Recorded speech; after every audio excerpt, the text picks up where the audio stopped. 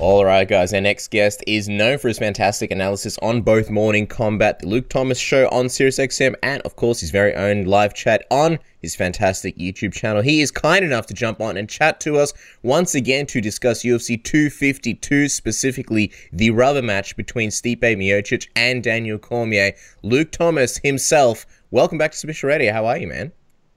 Good, boys. How are you? We're excited to have you on the show, Luke, and that is because there is a big heavyweight fight going down this weekend between Stipe Miocic and Daniel Cormier. Now, I want to get your excitement meter for this fight, and also, you know, people are talking about that this fight is for the right to call themselves the greatest heavyweight in UFC history. I wonder if you agree, and how important do you think this fight is for the history of the division?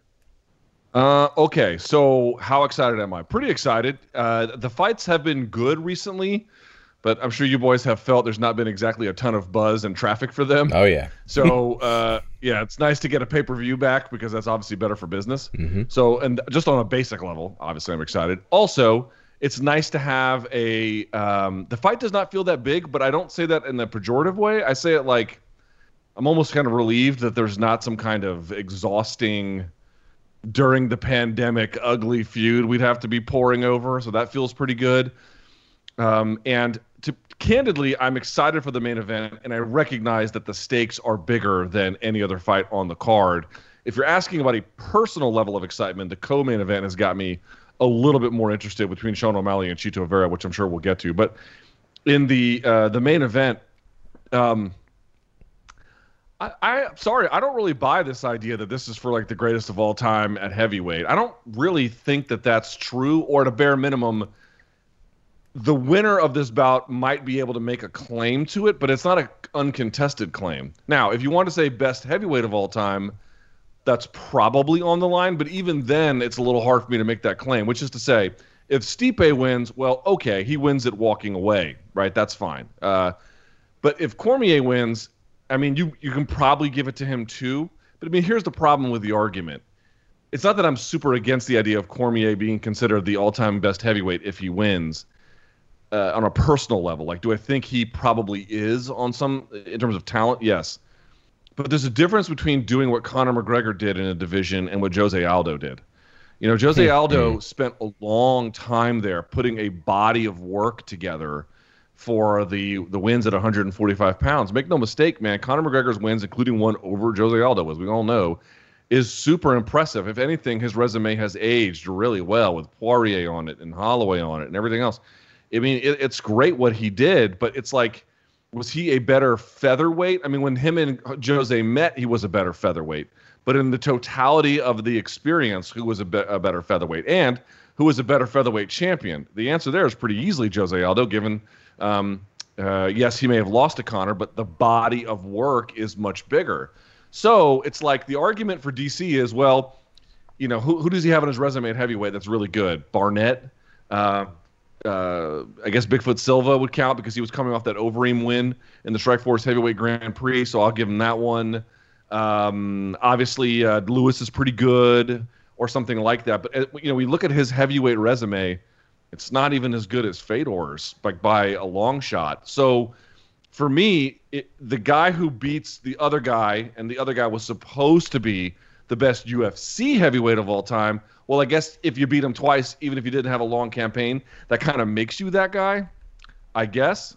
I just think the clearest case would be Stipe's because he has done nothing but heavyweight, and then he would have the 2 wins. After that, I'm sorry, I feel like it is very, very debatable. It's interesting as well because apart from what's on the line for this fight, also the state of the division is going to be in an interesting sort of position depending on who wins, right? Because you got Daniel Cormier, if he wins, and then he retires and sort of gives up the title, then it kind of, well, Stipe just got beat, and then it kind of leaves the division wide open. Whereas if Stipe wins, then you've got a guy who's the champion, who's quite proven, and everybody knows is one of the baddest guys in the division. I'm just wondering, what do you think is the best case for the division come this weekend?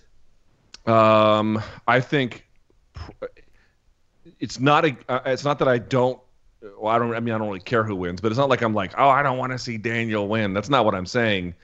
But it just goes, you have to acknowledge it. If he wins, it causes problems. I mean, that's just the way that it goes, right? It's not It's not anything about Daniel. It's just about if you have a guy and he wins the belt and that's his last fight in that weight class, or in this particular case, probably his career, then he has to gift the belt right back to the division, and then they have to fight for it. You just don't get this easy transference of star power, of continuity, all the things that are generally what you want when you're manicuring a division and trying to build up the next person who ends up holding that belt. So that creates some problems. Not the end of the world. I'm not saying that. I'm just saying it's not the ideal outcome in terms of those considerations. So let's game this out a little bit.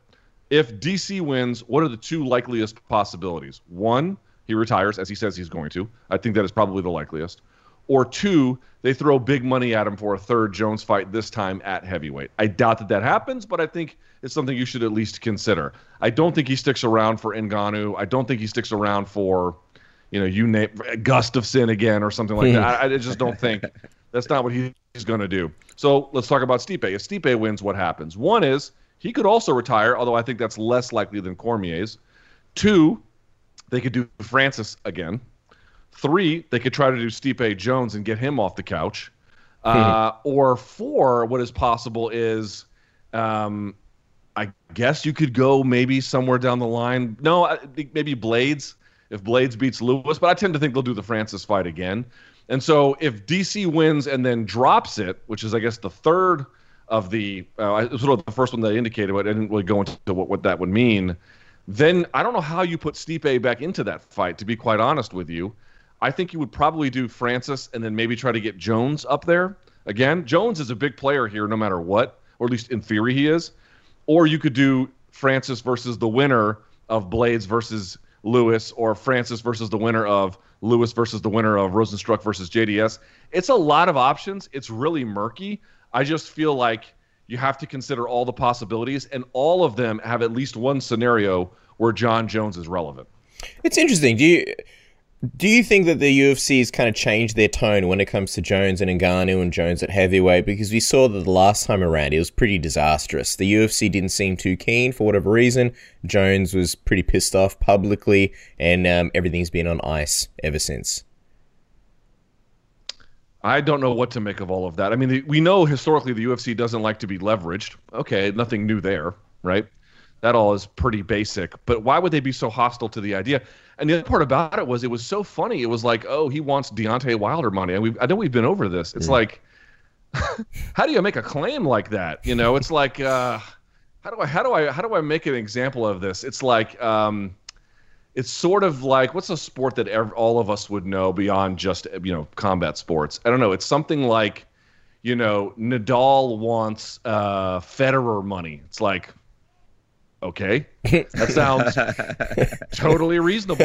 What are you talking about? You know what I mean? It's like Djokovic wants Federer money. Okay, sure, let's do it. Well, why would you say something like that? And in fact, that is even not the best comparison, because Wilder has 2 fights on his record on pay-per-view. John's been on pay-per-view for a decade. I mean, I don't even understand an argument at all. And the biggest selling pay-per-view that Wilder had was 75 or so, which only matches the rematch with DC. It's like, what about all the other pay-per-views that he had? It's the worst argument you could possibly make in defense of like cutting somebody's pay. Okay, but they just didn't want to pay him that, right? They wanted to keep it what it is. They wanted to say you could make more if you took a more high-profile fight and the pay-per-view sales were more. Okay, but why did ultimately Jorge Masvidal get a bump? I think it's probably 2 reasons. One was just the emergency situation that was involved, which is something that is not going to be a benefit that Jones has, as we understand the circumstances today. On the other hand, I really believe this. Those people at Fight Island, they paid for all the logistics, they paid for all the COVID testing and everything else in between, transportation, and a site fee on top of it, and I can only imagine what that site fee must have been.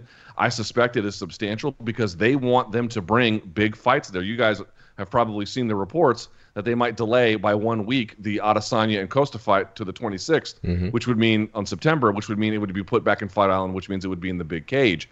A lot to unpack there, but the point being is they're putting another title fight back there. Now, I don't know if they're going to put all of them there. Obviously, this weekend is not going to be there. I'm just saying it's a thing they're thinking about. So if those people put a bunch of money out and they want to see Jones and Jones is as irrelevant a choice for, let's say, Francis or Stipe as anybody else, and that could help get him out. I mean, they didn't strip the guy, right? Which, granted, is for light heavyweight, but the symbolism of stripping him would be like, we're moving on from you, period.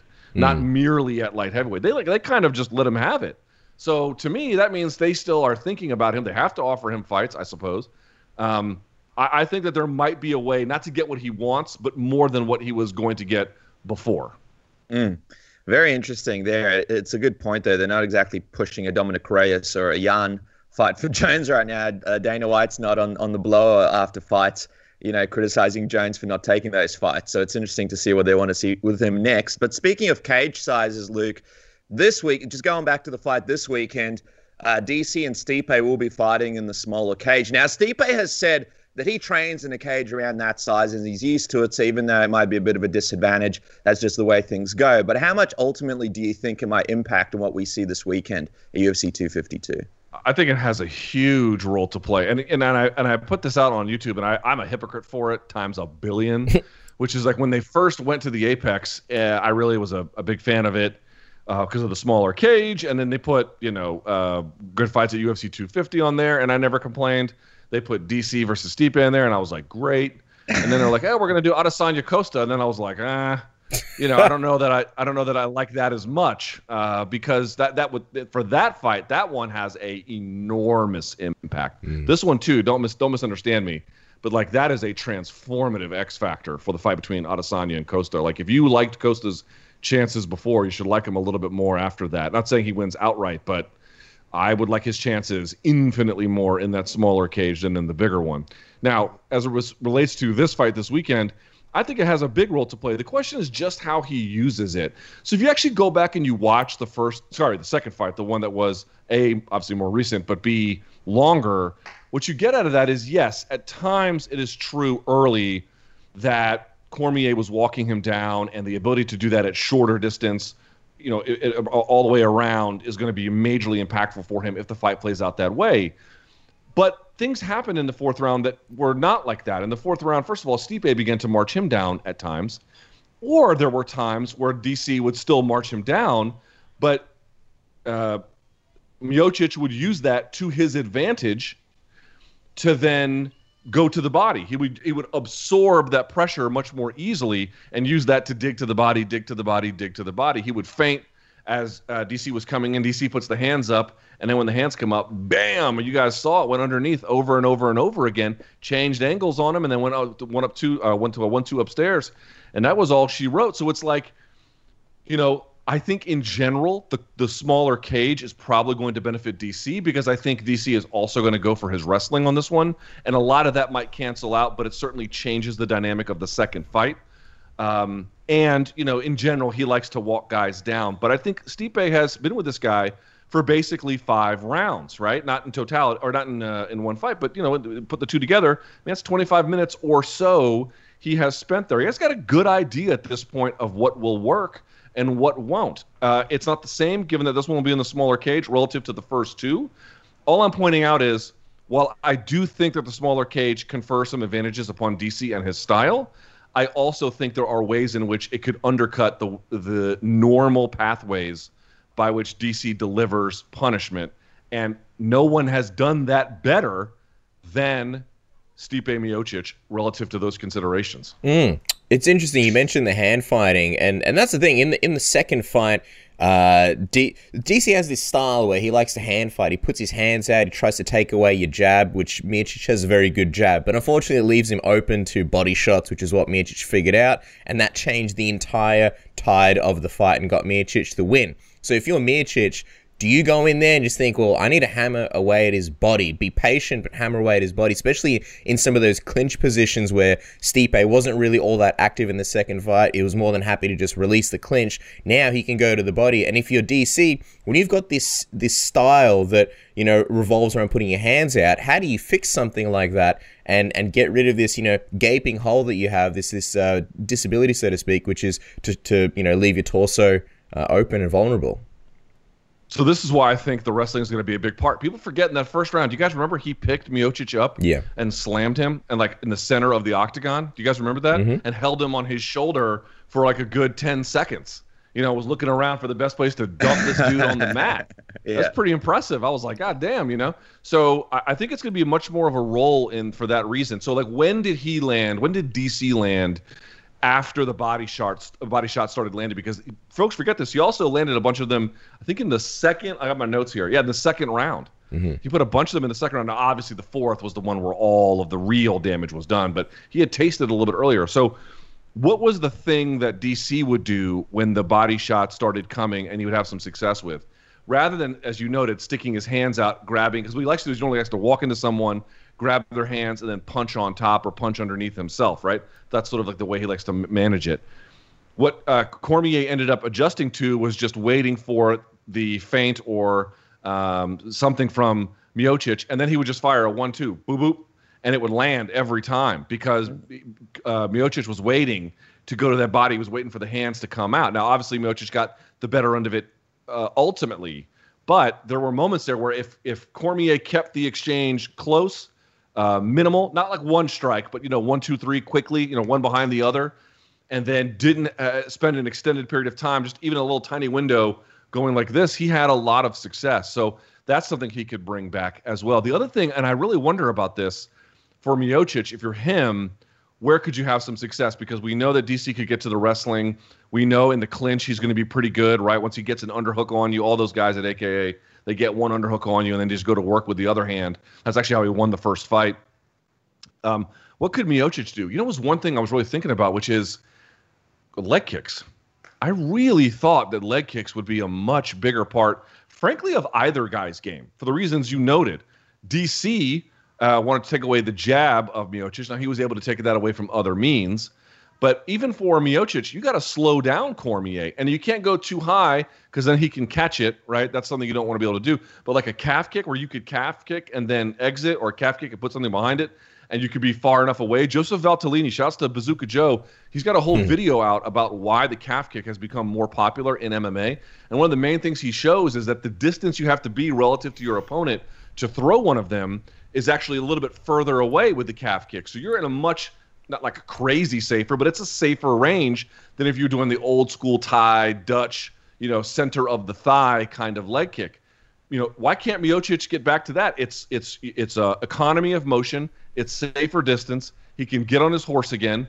It just seems to me like that is something one way or the other that should be a factor, especially for the reigning champion. It's going to be very interesting to see what kind of fighters we see this weekend as well. Obviously, we're in a pandemic, and that kind of limits some of the training options. I'm curious, how much do you think they might affect the fighters as we go in there? And if you're Stipe, a guy that's always in great shape, are you looking at potentially trying to push this thing out to round 4 and 5 and really capitalize on a potential Daniel Cormier that's maybe not at 100% like before, and also dealing with a lot of injuries nowadays going into fights?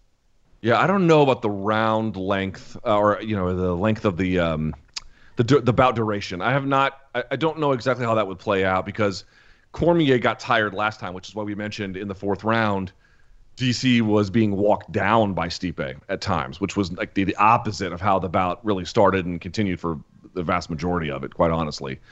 On the other hand, if you go back and you look at him, he just had a little extra jiggle on him too, and I'm not that shaming DC. What I mean to say is, there's going to be an optimum weight for DC, body type and all, to fight at 205 pounds, right? Whatever that resting point ends up being, 215, 220, whatever it is.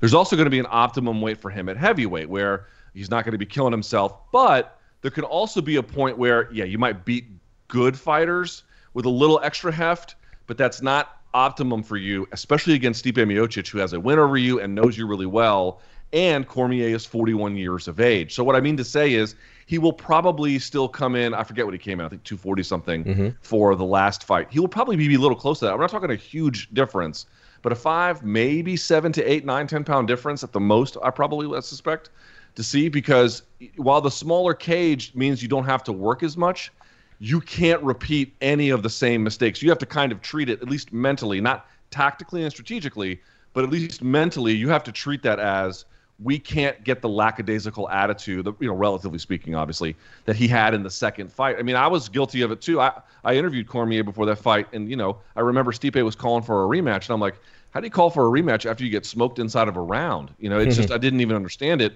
And I think DC and I felt pretty similarly at the time. And now I'm like, okay, that's how you get like, okay, obviously this is not what we thought it was. I just mean to say, you got to cross every T, you got to dot every I.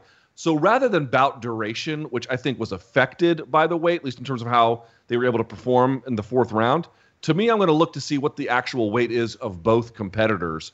How lean do they come in, and what benefits do those confer? I'm very curious about like DC, and can he even wrestle for 5 rounds? Obviously he's got that Olympic level wrestling, but at his age, like he's another year older, he's got the back issues. I'm very curious about that, and I think the weigh-in will sort of tell us a little bit. But I want to move on and talk about Sean O'Malley versus Chito Vera before we let you go, Luke. Obviously, as you mentioned, this is the more exciting fights on the card. You know, seeing a guy climb the ranks is always so exciting. What are you hoping to find out about Sean O'Malley by the end of this fight with Chito Vera? And make no mistake about it, people underestimating Chito. He is a dangerous threat, even to Sean O'Malley. Oh, Chito Vera is the real deal Holyfield. I mean, I know people think like, Chito Vera, who's that? Do not be that guy. I am warning you not to be that guy. That doesn't mean that Sean O'Malley can't win spectacularly, but if he does, that is orders of magnitude more significant than were he to beat Eddie Wineland in the way that he did. I mean, it's not even remotely the same. Chito Vera is an excellent fighter. He is a guy people know who he is. He's been in the UFC for a while, but I just mean it's worth recounting his steps here a little bit. Came out of the Ultimate Fighter from Ecuador, and a tiny place out of Ecuador too. He was not from like Quito or something. And he was okay, but not great. Had some athletic ability, but was really young. Moves to the States and hooks up with Colin Oyama. And this point is not made well enough. And I tried to get an interview once out of Colin for this, and we just kept missing each other. Colin Oyama is gifted as a teacher of fighters in many different ways. But one of the ways in which I think he excels more than just about anybody is taking young fighters and developing them. In other words, some people could take somebody who is more or less developed, change a mindset, clean up a few things, really, fine tune the others. That's one kind of skill set. Another one is to take somebody who's very raw and mature them. We just sort of assume that every coach can do all these things. And yes, the best ones are pretty good at all of it, but even they have their relative strengths. Colin Oyama is extraordinarily gifted at taking somebody who's a diamond in the rough and turning him into a diamond. And that is what he has with Chito Vera. I have enormous respect for Marlon Vera and his career and how far he has come. I did not think he lost that bout against Song Yadong or whatever the scores were. I think that was in D.C. for maybe it wasn't. It was recent, but it was not. I think it was in Jacksonville. And it was terrible, terrible scores. I didn't agree with it at all. He can do it all. He has excellent jiu-jitsu. He's got a great guard. He has an iron chin, which I think is going to be very interesting against Sean O'Malley. He's rangy. He's heavy-handed, unafraid of contact. I mean, he can do it all. Now, is he as slick on the feet as O'Malley? I don't think so. Is he as clever and innovative? I don't necessarily think so. So to me, it's like, dude, let me tell you something. If Sean O'Malley can pass this test, wow. Look out. He can do spectacular things. On the other hand, I talked to Chito Vera about this fight too, and he was like, look, man, I'm not one of these guys who is going to be like, oh, he's young and, what is he, unranked or just at the top 15 or so, barely at the top 15, was off for a couple years. And, he's just he's a figment of the fans' imagination in terms of how good he is. I'm not going to make that mistake. I know he's good. I know he's talented. Didn't have kind words to say about him on a personal level, but made sure to split that from his assessment of him as a challenge. Man, I am so excited to see exactly how good Sean O'Malley is, because I'll tell you this much. As good as I think Marlon Vera is, I think all the enthusiasm behind Sean is 1,000% well-placed. And your mileage on this may vary, but I am just one of these guys where when someone is coming up and they have to fight that guy and then that guy and then that guy, when they're coming up the Mortal Kombat tower, so to speak, and then they finally get to Goro, you're like, no, they can't beat Goro. There's no way they're going to beat Goro. And then they smoke Goro. You're like, oh, my God, how good is this? That, to me, is the most exciting time in a fighter's career. So I don't know if Sean O'Malley is going to pass that test on Saturday. What I am going to say is if he does, it will be so exciting. Or conversely, Marlon Vera is a young guy, too. I think he's in his late 20s. He's a commentator for UFC on the Spanish side. It might be his coming-of-age moment as well. Either way, super, super exciting contest. Fantastic coming out party for both fighters, Luke. We appreciate you coming on the program. Of course, follow them out at L Thomas News. And speaking of Mortal Kombat, his show, The Morning Combat, airs every Monday at 12 p.m. Eastern, 9 a.m. Pacific. Some fantastic artwork on a weekly, Luke. I have to admit, it's really, really awesome. Of course, that's Tuesdays here in Australia. There's a great story where Luke admits to, in his younger days, shoplift Subway sandwiches, I believe, from supermarkets. Something that I would never think you'd have in common with us, Luke. No, I'm just kidding. And also, of course, the Luke Thomas live chat, the Luke Thomas show on SiriusXM, which is also available worldwide on Apple Podcasts and Pandora. That's the selected highlights, not the full show. I really love that as well. To me, that's kind of like the PTI of MMA. You can jump on and see what all the latest topics are. Do it quickly, nice and easy on your drives through your podcasting apps. It's absolutely fantastic. Make sure to check it out, Luke. We can't wait to see what happens this weekend. Thanks so much for getting us excited for the fights. Enjoy the fights, boys.